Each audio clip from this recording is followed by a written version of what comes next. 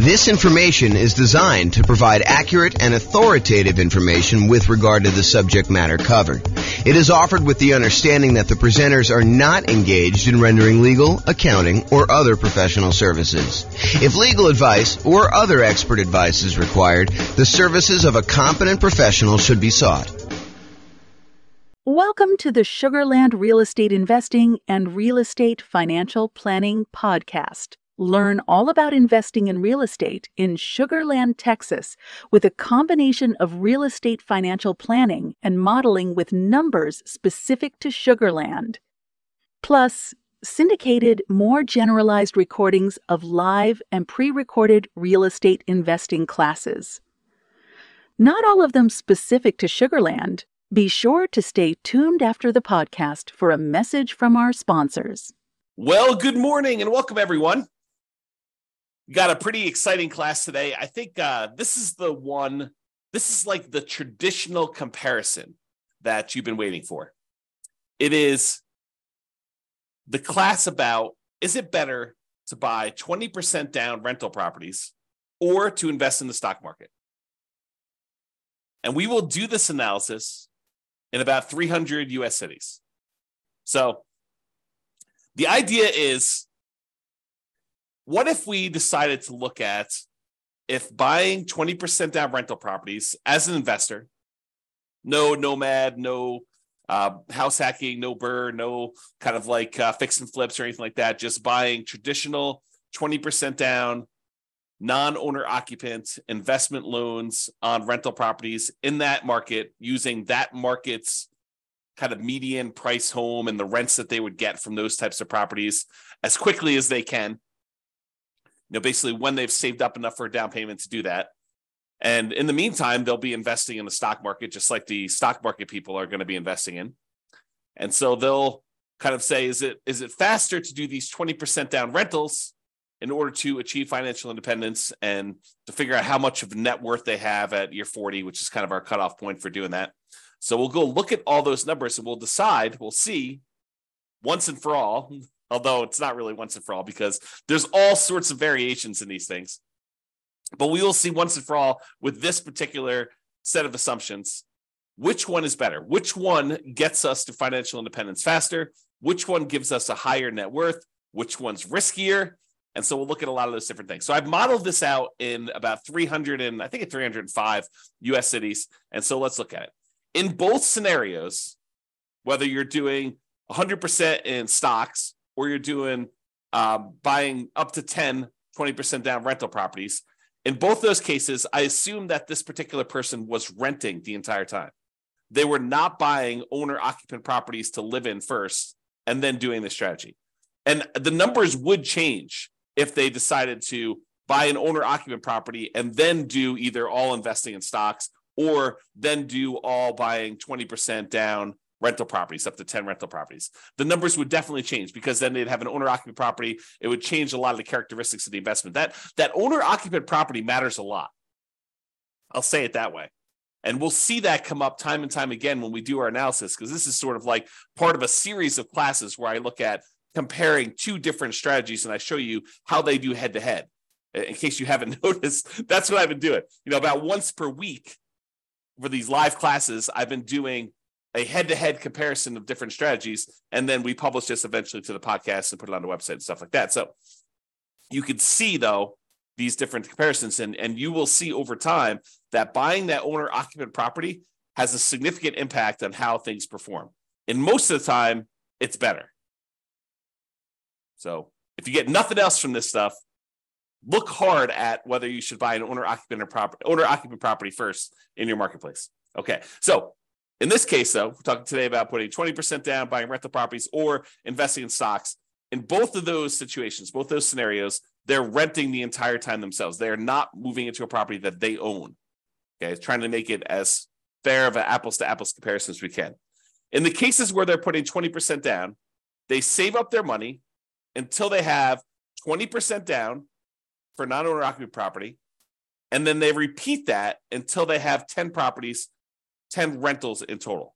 Then they stop buying. Any extra money that they have coming in, they stick in the stock market just like the people investing in stocks, except these guys would have 10 rentals at that point.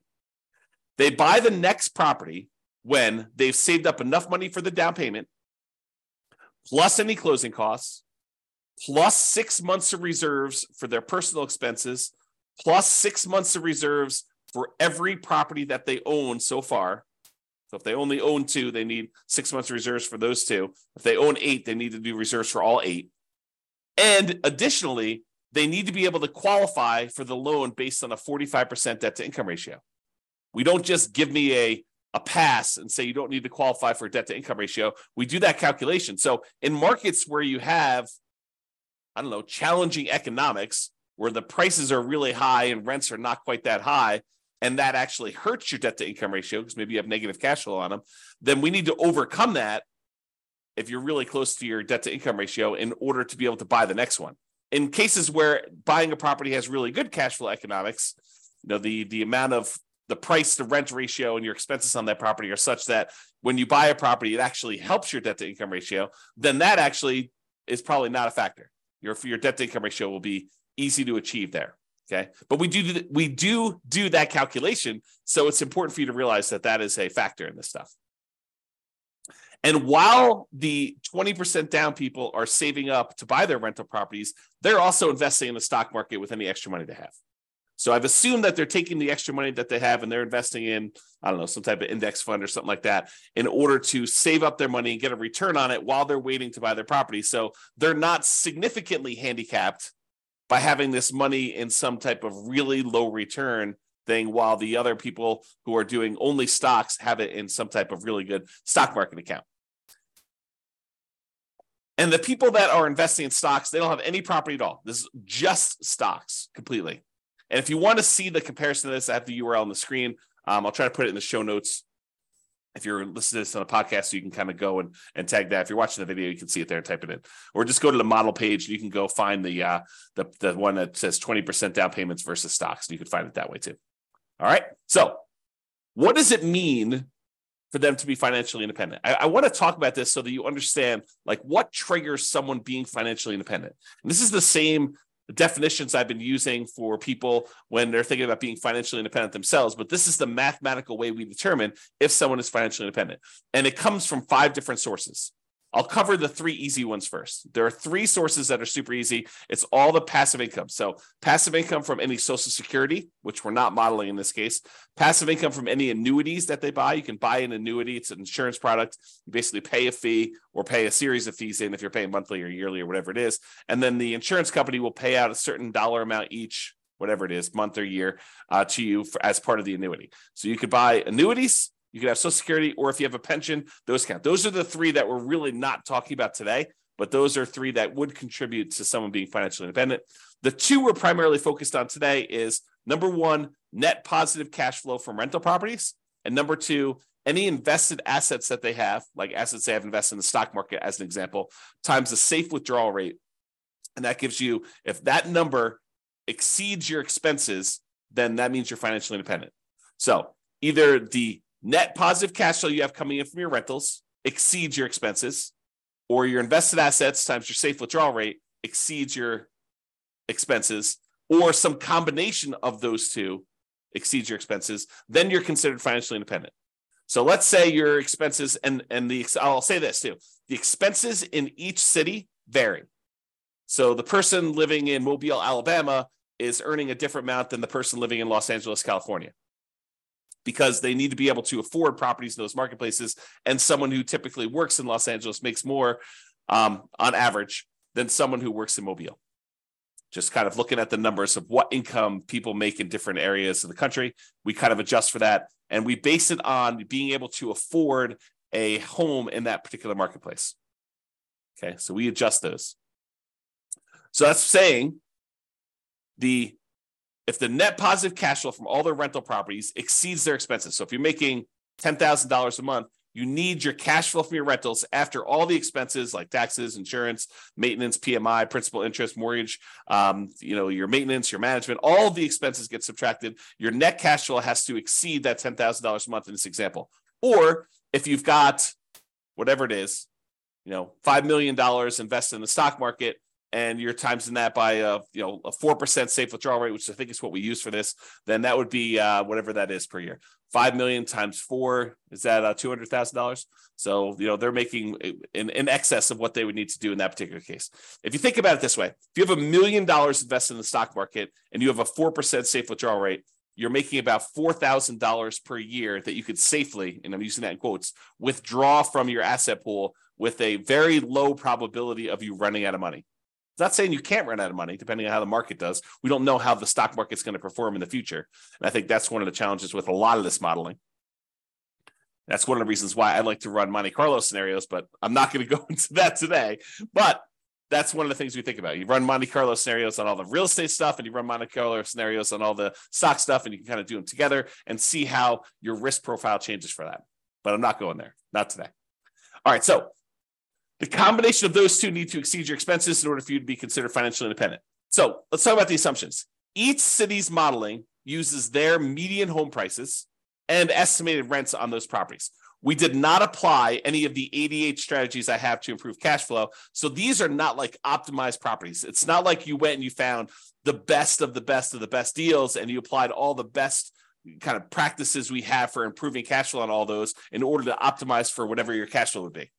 That's not what we did. Okay. So these are sort of like run-of-the-mill, median-ish price properties. You could do a lot better than this, kind of picking your things. And also, I would say I somewhat handicap stock market. I think some people would argue the stock market has done better than what I used for my assumption, which was 7%. I use 7% per year in the stock market. Some people are like, well, James, that's really low. I mean, the stock market's obviously returned whatever you believe it to be. And I'll say, I think this is a defensible position, depending on what you're investing in the stock market. But, if you invest in other things, maybe you do better than this, maybe you do a lot worse. And that's why you could change these assumptions and see how it affects things too. Okay. So each city's modeling uses their median home prices and the estimated rents in those properties. We did not apply any of the 88 strategies to improve cash flow. Just talked about that. The job income, as I mentioned before, it does vary based on what city you're in so that you can afford a property in that marketplace. We didn't want you to be in a marketplace where you make so little that you can't afford a property in that marketplace. But then at the same time, in order to become financially independent, you need your kind of like assets to overcome your expenses now. So because your income is higher, you have a higher threshold to be considered financially independent. So even though we give them a little bit in higher income in that particular marketplace, we also penalize them a little bit in saying that they now need to overcome that number in order to be considered financially independent. So to those that are given more is required. Another way of saying that. Okay. We just started off in every one of the cases, whether they're buying stocks or they're buying 20% down rental properties, everyone started with just enough such that they would have had enough for a 5% down owner-occupant property with some closing costs. In other words, everyone starts with 7% of the price of a property in their marketplace. 5% plus a couple of percentage points for some closing costs. And if that number is below $10,000, we set a minimum of $10,000. And this is true even though they're not buying an owner-occupant property.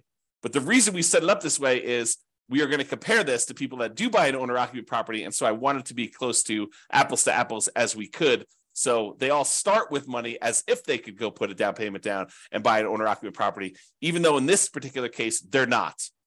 You know, they're 7% of the way toward their 20% down payment in the case where they're buying rentals, and they're 7% of the way in order to take that money and invest in stocks. They're not really going to buy a rental property, but they could if we do another strategy where we compare these. Okay. And then the interest rates, if they were going to buy an owner occupant, they'd be about 6.5. In this case, they're not. And they're going to, if they're buying that 20% down properties, we assume the interest rate's about 7%. So it's pretty close to where we are today, although, and I could change these, but right now we are using 7%. And if they change a little bit, we can go through and we could change all of them and rerun all the scenarios. The challenge is if I do this video now and you watch the video, if you go to the website for the modeling thing, I may have changed those numbers at some point in the future. And so what you're seeing on the models page may be very different than what we're talking about in this particular presentation. Okay. And I told you already before, they're earning 7% in the stock market per year. That's their rate of return. And they're earning that whether they've got a little bit of money in the stock market waiting to save up their down payment to buy rental properties, or they're only buying stocks, they're earning 7% per year. I also modeled this out over 100 years because sometimes I stopped at 60 originally, 60 years. And then I was realizing that some people were not financially independent by year 60 and that they were achieving financial independence just after that. And so I was like, well, where do you cut it off? I was like, I'll just go out to 100. People realize if they're 50 years old, they're probably not going to live to be 150, but they can at least see what the modeling looks like going out that far. And if you want to see all of my assumptions in detail, you can go to the realestatefinancialplanner.com/model in order to see that. MODEL, model. All right, so let's talk about it. I'm looking primarily at two metrics. Number one is how long did it take them to be financially independent and how much net worth they had. So let's talk about how long it takes them to be financially independent first. You might think, oh, James, this real estate stuff is obviously going to do better and it's going to be better in every case.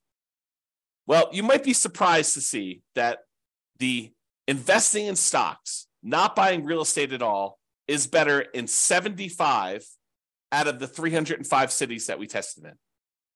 So about 25% of the time, they achieved financial independence faster if they invested in stocks than if they invested in 20% down rental properties. And you're like, what are you talking about? Is that even possible? Yep.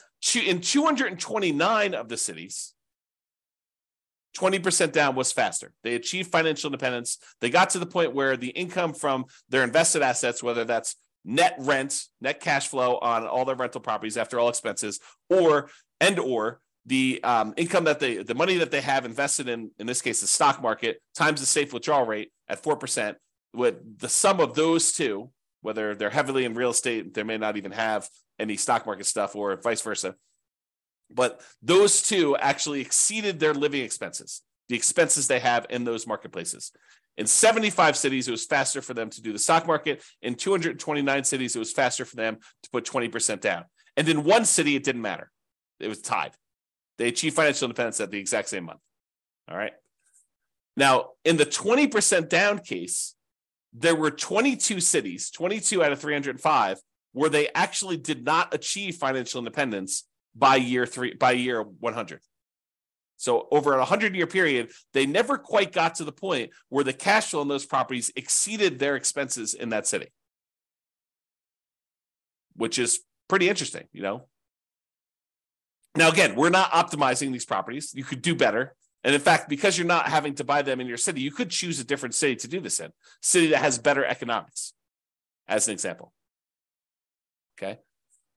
Or they may have enough net worth in the properties that they bought, where even though the cash flow didn't quite get them to financial independence, they could, in theory, at least sell off some of those properties or all of those properties and convert it to the stock market or convert it to free and clear rental properties and actually have achieved financial independence. We didn't do any of that modeling, although we do that in other scenarios where we go head to head.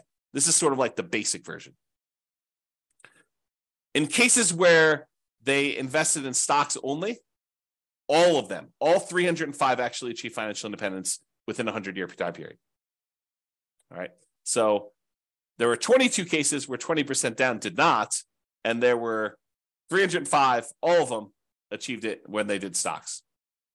All right, this chart breaks down how many of the cities achieve financial independence at what time. So this is the low time. So, this is like 100 months. This is like 1,200 months over here. The red kind of area is the number of 20% down ones that achieve financial independence there. So, for example, at about the 300-month mark, there were about 20 of the cities that achieved financial independence. And you can see that the 20% down ones are spread out, I wouldn't say exactly evenly, but relatively evenly over time, kind of like a little bit more in this kind of like 200 to 600 range, a lot fewer the later on you go. There are a couple really early ones where you achieve financial independence very, very early in those cities. However, the stock market one is very different looking. There's a whole bunch, almost 80 cities that achieve financial independence, just after this, whatever this is, 550 month period. And then there's a bunch that kind of achieve it right after that. And then a whole bunch kind of like taper off. So you don't have very many at all the later you go. And so you could see the characteristics of when you achieve financial independence look very different depending on whether you're doing 20% down or you're doing stocks only in those different markets. Like when you're likely to be financially independent looks very different. There's a wide range when you put 20% down. There's a kind of like hard left-hand side, lower end boundary for the stock market one, but then it kind of grows, kind of like tapers off pretty rapidly there. And a lot more of them achieve financial independence kind of like in this time period, if you're looking at that. Okay. All right. Now this chart, this shows you how much better, how much faster investing in stocks is or investing in 20% down is for each individual city. So each one of these dots is a particular city. The number here on the left-hand side shows you how many months better or worse it is. So here's 0. On 0, these would be the same. So this is the one where it was exactly the same. But if it's greater here, if it's green, it means that the stock market one was better by that many months. So there are times when investing in stocks was almost, I don't know, what is that? 250 months, 20 years better. So there are times when investing in stocks was 20 years faster than investing in 20% down rentals. However, there were times when investing in rental properties, putting 20% down was 20 years better for these cities. So there's a wide range, a big difference between these. I'll tell you, it looks just eyeballing it that there are times when investing in 20% down is a lot better, way better than it is when you do the invest in stocks. And there are fewer times here where they are better than if you invest in stocks. So you can kind of see the number here. Now, this is also on a scale showing you the price of houses in that marketplace, because I'm often asked, James, so is it like the more expensive houses that where it's better to actually do the stocks, or is it like the cheaper houses, or does it matter? And in this case, I would say it doesn't really matter. There's probably a few more of the ones where 20% down is better, where you have cheaper houses. But and there's so few data points up here that I wouldn't say that it's generally better here. Although there are 2 data points with really expensive houses where it was better to do stocks. However, there was one here where it was really, really expensive, where it was better to put 20% down. So I don't know. I think the general trend is maybe a little bit in favor of 20% down rentals over stocks on the lower end, but not by like a ridiculous amount. It's not like it's universally true. There are some over here where you're less than $250,000 for a house where it was still better in order for you to buy, to invest in stocks than it was for you to buy rental properties. Okay. All right. So let's talk about net worth. We talked about the speed to getting to financial independence. Now, who has a higher net worth at year 40, whether you invest in 20% down rentals or you invest in stocks? So in 34 cities, a little bit more than 10%, in 34 cities, you have a higher net worth investing at year 40, investing in stocks than investing 20% down in rental properties. However, in 271 cities, you have a higher net worth if you invest in rental properties. So about 90% of the time, you'd be better off from a net worth perspective investing in 20% down rentals. For about 10% of the time, you would have been better off investing in stocks, which I think surprises a lot of people. They're like, real estate, it's always better. It's not always better. It's most of the time it's better, but it's not universally every single time better. And honestly, we're sort of handicapping both in some ways, right? We're not picking ideal rental properties. So you could say, well, you're really sort of like giving the short end of the stick to the 20% down rentals. Yeah, but I'm also not doing crazy aggressive, a 12% return per year in the stock market either. So both of them are sort of handicapped. And depending on what actually happens, we won't even know. Like we could predict the future right now, based on some reasonable assumptions about what has happened in the past. But I mean, we could see 17% per year in the stock market. And in that case, the stock market would do probably better than a lot of real estate stuff, provided the real estate does the same as what it's done. Or real estate could go on a tear. I mean, this last year, when interest rates have risen, it's been slowed down quite a bit as we try to get inflation under control. However, going back even before that, the last 5 years, where real estate prices have gone up like crazy, if that growth rate were to continue, yeah, real estate would look amazing. right?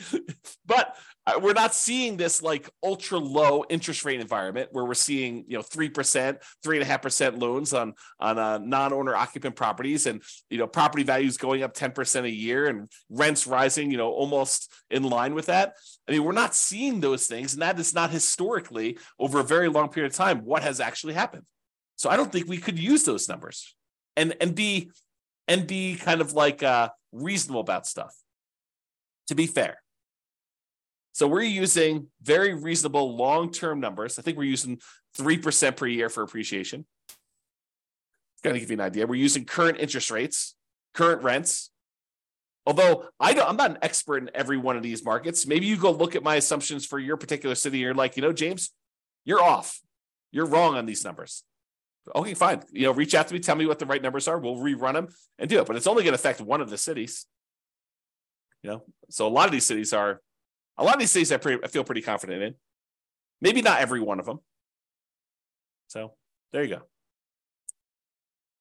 So you can kind of see there, and there were no situations where it was exactly the same net worth at year 40. Now, this is that same type of chart before where we show you how much better, and instead of showing you how many months better, now it's showing you how many dollars better it was in net worth at year 40, broken out by the price of houses in those marketplaces. The red dots, each dot is a city, by the way. The red dots are the ones where the stock market had a higher net worth, and the green dots are the ones where putting 20% down had a higher net worth.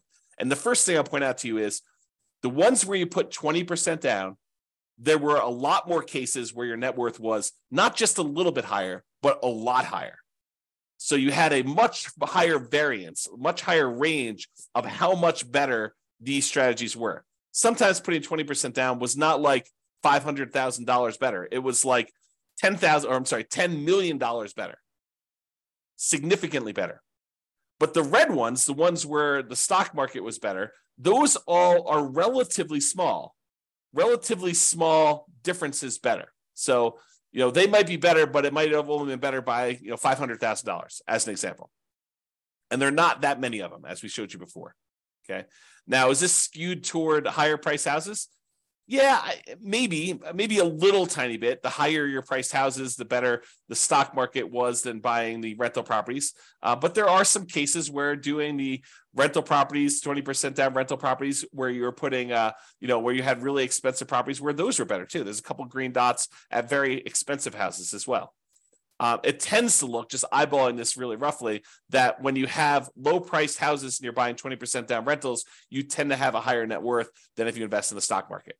But there are exceptions to that. There's at least one right here where that's probably in the $200,000 to $250,000 range, and there's a whole bunch between $250,000 and $500,000 where it was better to actually invest in stocks. Okay. All right. There were 21 cases where even with 6 months of reserves for your personal expenses, 6 months of reserves for a rental property when you buy a rental property, that the cash flow is so ugly buying rental properties that you ran out of money. And those were all cases where you're buying rental properties. You never ran out of money if you were doing stocks. Okay. And in 284 cities, you didn't run out of money in any of those. Okay. But in 21 cities, there were ones where you ran out of money. Now, we did not apply any of the 88 strategies to improve cash flow. We did not cherry pick better deals. If you happen to be in a market where the cash flow is really, really, really, really ugly, you don't have to buy into your marketplace. If you're in a city where, every time you buy a property, it's negative $3,000 a month cash flow, maybe you go to a different city. That just seems obvious to me. Or maybe you do a different strategy. You don't put 20% down in those cases where you'd have significant negative cash flow, because the more you put down, the less negative cash flow you're likely to have. Okay, so there are 21 cities with my assumptions where we did run out of money in this case, and you can go drill down into each individual city to see how they compare. Look at your city and see. And this shows you like the ones where you were likely to run out of money. The red dots are the ones where you ran out of money, and it tends to be you have a much more likelihood of running out of money the higher the price point. So sorry for people in California where you have really expensive properties. Because I bet you, not all of them, but I bet you a lot of them are California. All right, so here's a summary of some things. And we do both average and median here to kind of show you the difference. See, the medians, when you take, like, for example, net worth, we take the highest net worth, we take the lowest net worth, we sort them in order, and then we look at the middlemost number. That's median. Or we take the stack of all the different net worths, we add them all up, we divide through by the number that we have, and that gives us an average. So when we look at the median net worth at year 40, when you put 20% down, is about $8.9 million. Squint really hard, it's about $9 million. Okay, so about $9 million when you put 20% down to buy properties. That's the middlemost number at year 40 for kind of net worth. Now realize these are in inflated 40 years in the future dollars. If we want to think about what that number means in today's dollars, it's about a third of that. So squint really hard, and it's about $3 million in net worth in today's dollars. Okay. In other words, $9 million 40 years from now will feel like having $3 million today. So if you have $3 million today, that's about what it will feel like to have $9 million 40 years in the future, just from inflation. So the 20% down has $9 million, 8.9. When you invest only in stocks, the median at year 40 is about $4 million. So it's almost $5 million difference in net worth. Better if you put 20% down. So on median, the middlemost one here was almost $5 million better if you put 20% down versus if you invested just in stocks. That's a significant difference. And if you look at average, the average for 20% down for net worth was almost 12 million versus just about 4 million for the stocks. So it's almost $8 million difference if you look at average. All right. Now, it's really clear that you didn't buy any properties when you invest in stocks. You have about 10 on average when you put 20% down, or on median, 9.8 on average. So there are some cases where you didn't quite get to 10 with the stock market, with the average one when you're looking at that. In terms of how long it takes, the months it takes in order to achieve financial independence, like the minimum target monthly income in retirement achieved, that's what MTMIR, wow, can't even say that, achieved means. When you put 20% down, you achieved your financial independence in about 509 months. When you did stocks, you achieved financial independence in about 659 months. So it's about 12 years faster on median, or about 30% faster for you to invest with 20% down than doing stocks. Now, when you look at averages, it's about 25% faster. And a difference of about, well, let's see what that's, probably 11 years. So it's 11 years faster for you to do 20% down on average for doing those. Now, as far as risk goes, what's riskier? Well, there are different types of risk, right? When you invest in stocks, you have all the different stock market risks. You have all the different risks associated with investing in companies in stocks. That's what stocks are, okay? When you invest in real estate, you have all the different risks associated with real estate. You know, market conditions, interest rates, things like that, rents, things like that, okay? Now, those are different types of risks just generally. And I'm not going to try to compare those risks head to head, but there are measurable risks. Like how risky are you in the terms of debt to income ratio? Well, when you're doing kind of like your debt to income ratio for investing in the 20% down rentals, your debt to income ratio is higher. It's more risky for you to invest in the 20% down than to invest in stocks. And the average debt to net worth, 47% on average compared to zero, or the average debt to account balance, 219.84% to 0%.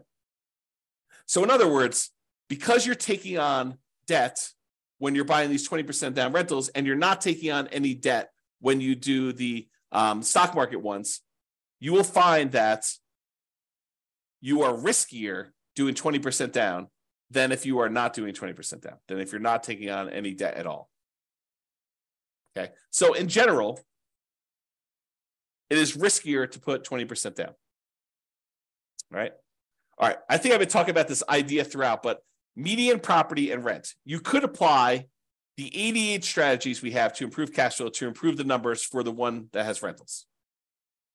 we're basically using the median price properties and what rent might be on those properties in each market. You should be able to choose and do better than that. And I do model some of those improvements in the other scenarios that we run or the ones that we plan on doing videos if we're in the future. So you'll see the impact of that as we go, or go look them up now. There are a lot of them are available. Now, if you happen to be an expert in your local marketplace, you look at my assumptions and you're like, James, these numbers are off, go ahead and reach out to me and I can change them. And we'll change them and we'll rerun everything. Okay. Now, I'm not trying to find like the best case. I'm not trying to find the fact that you are a super deal finder and that you're able to find these ridiculously amazing, kind of like a really exceptional deals. What I want to find are deals where the typical real estate investor in that marketplace could do those deals. Where any investor comes in there, they could find a deal like what we're describing. I don't want to do like if you're like the top 1% of investors, you'll be able to uncover these deals. That's not reasonable. It's not a reasonable assumption for us modeling this long term. Okay. Now, again, if you were moving into these properties, you'd have to buy into your local marketplace. But you could say, hey, I'm in a marketplace where cash flow is really, really ugly buying here. Maybe I should go look at another market around me or another market out of state, and I could invest in those. We did not model that, even though we would probably choose to do that, right? In a lot of cases, we're looking at a market, we're like, this is really ugly. I don't want to voluntarily take on a property that has negative $3,000 in cash flow. Maybe I'll go put more down, change my strategy, buy properties free and clear, go to a different market. There are all these different things we could do where we're not really limited by voluntarily doing really bad investing, really unsavory, high negative cash flow investing in that marketplace. So it could be a lot better than what we're showing if we use some just really basic common sense stuff of changing our strategy or doing something slightly different or applying the strategies to improve cash flow or whatever we're doing there. And then obviously investing in stocks is not directly affected by which market you're in. However, it is indirectly affected by how much you ended up starting with, because if you're in a more expensive market, you end up starting with a little bit more money. The amount you're earning, so if you're earning more in a marketplace, you actually are setting aside more into the stock market investments. How much you're saving and the criteria to be considered financially independent, because if you're in a more expensive market, your expenses are higher, so you need a higher hurdle to overcome to be considered financially independent. So all those things do factor in. I do take that into account. All right, so in conclusion, in our current market conditions, current prices, current interest rates, current rents, in about 300 U.S. markets, using what I would refer to as less than ideal median price to rent properties, putting 20% down tends to outperform investing in stocks in terms of net worth and speed to financial independence. The market does matter, though. In some markets, investing in stocks is faster, more profitable, and arguably better. Generally, investing in real estate tends to be riskier whenever you measure risk with debt, especially. It's best if you look closer at your specific market and apply as many of the 88 cash flow improving strategies as practically possible to improve on your own personal implementation. And you can do that. Just go to realestatefinancialplanner.com/model, MODEL, and you can see your city and go drill down into we probably have a couple dozen up right now. I'm planning on adding till we get to about 100. Provided the server can handle that load. We'll see how it goes as I really ramp up and do a lot more of these, because realize we're not just doing one, we're doing 300 every time we add one. So it gets very large. The data sets get very large over time. All right, so that's all I got for you. I hope you enjoyed this presentation. This has been James Orr. Have a great day. Bye-bye for now. With home prices up, mortgage interest rates up, and rents up, but not quite enough to counteract the higher prices and interest rates, cash flow on rental properties in Sugar Land is harder than ever. Book a call with the Real Estate Financial Planner to apply our proprietary 88 strategies to improve cash flow on your rentals. See the show notes for a link to schedule your call and improve your cash flow today. If you're a real estate agent, lender, or professional in Sugar Land that wants to help our real estate investor listeners, consider reaching out to learn about collaboration opportunities with this podcast. We'd love to add more value to our listeners by having you assist our investors buy, sell, and finance their real estate investments.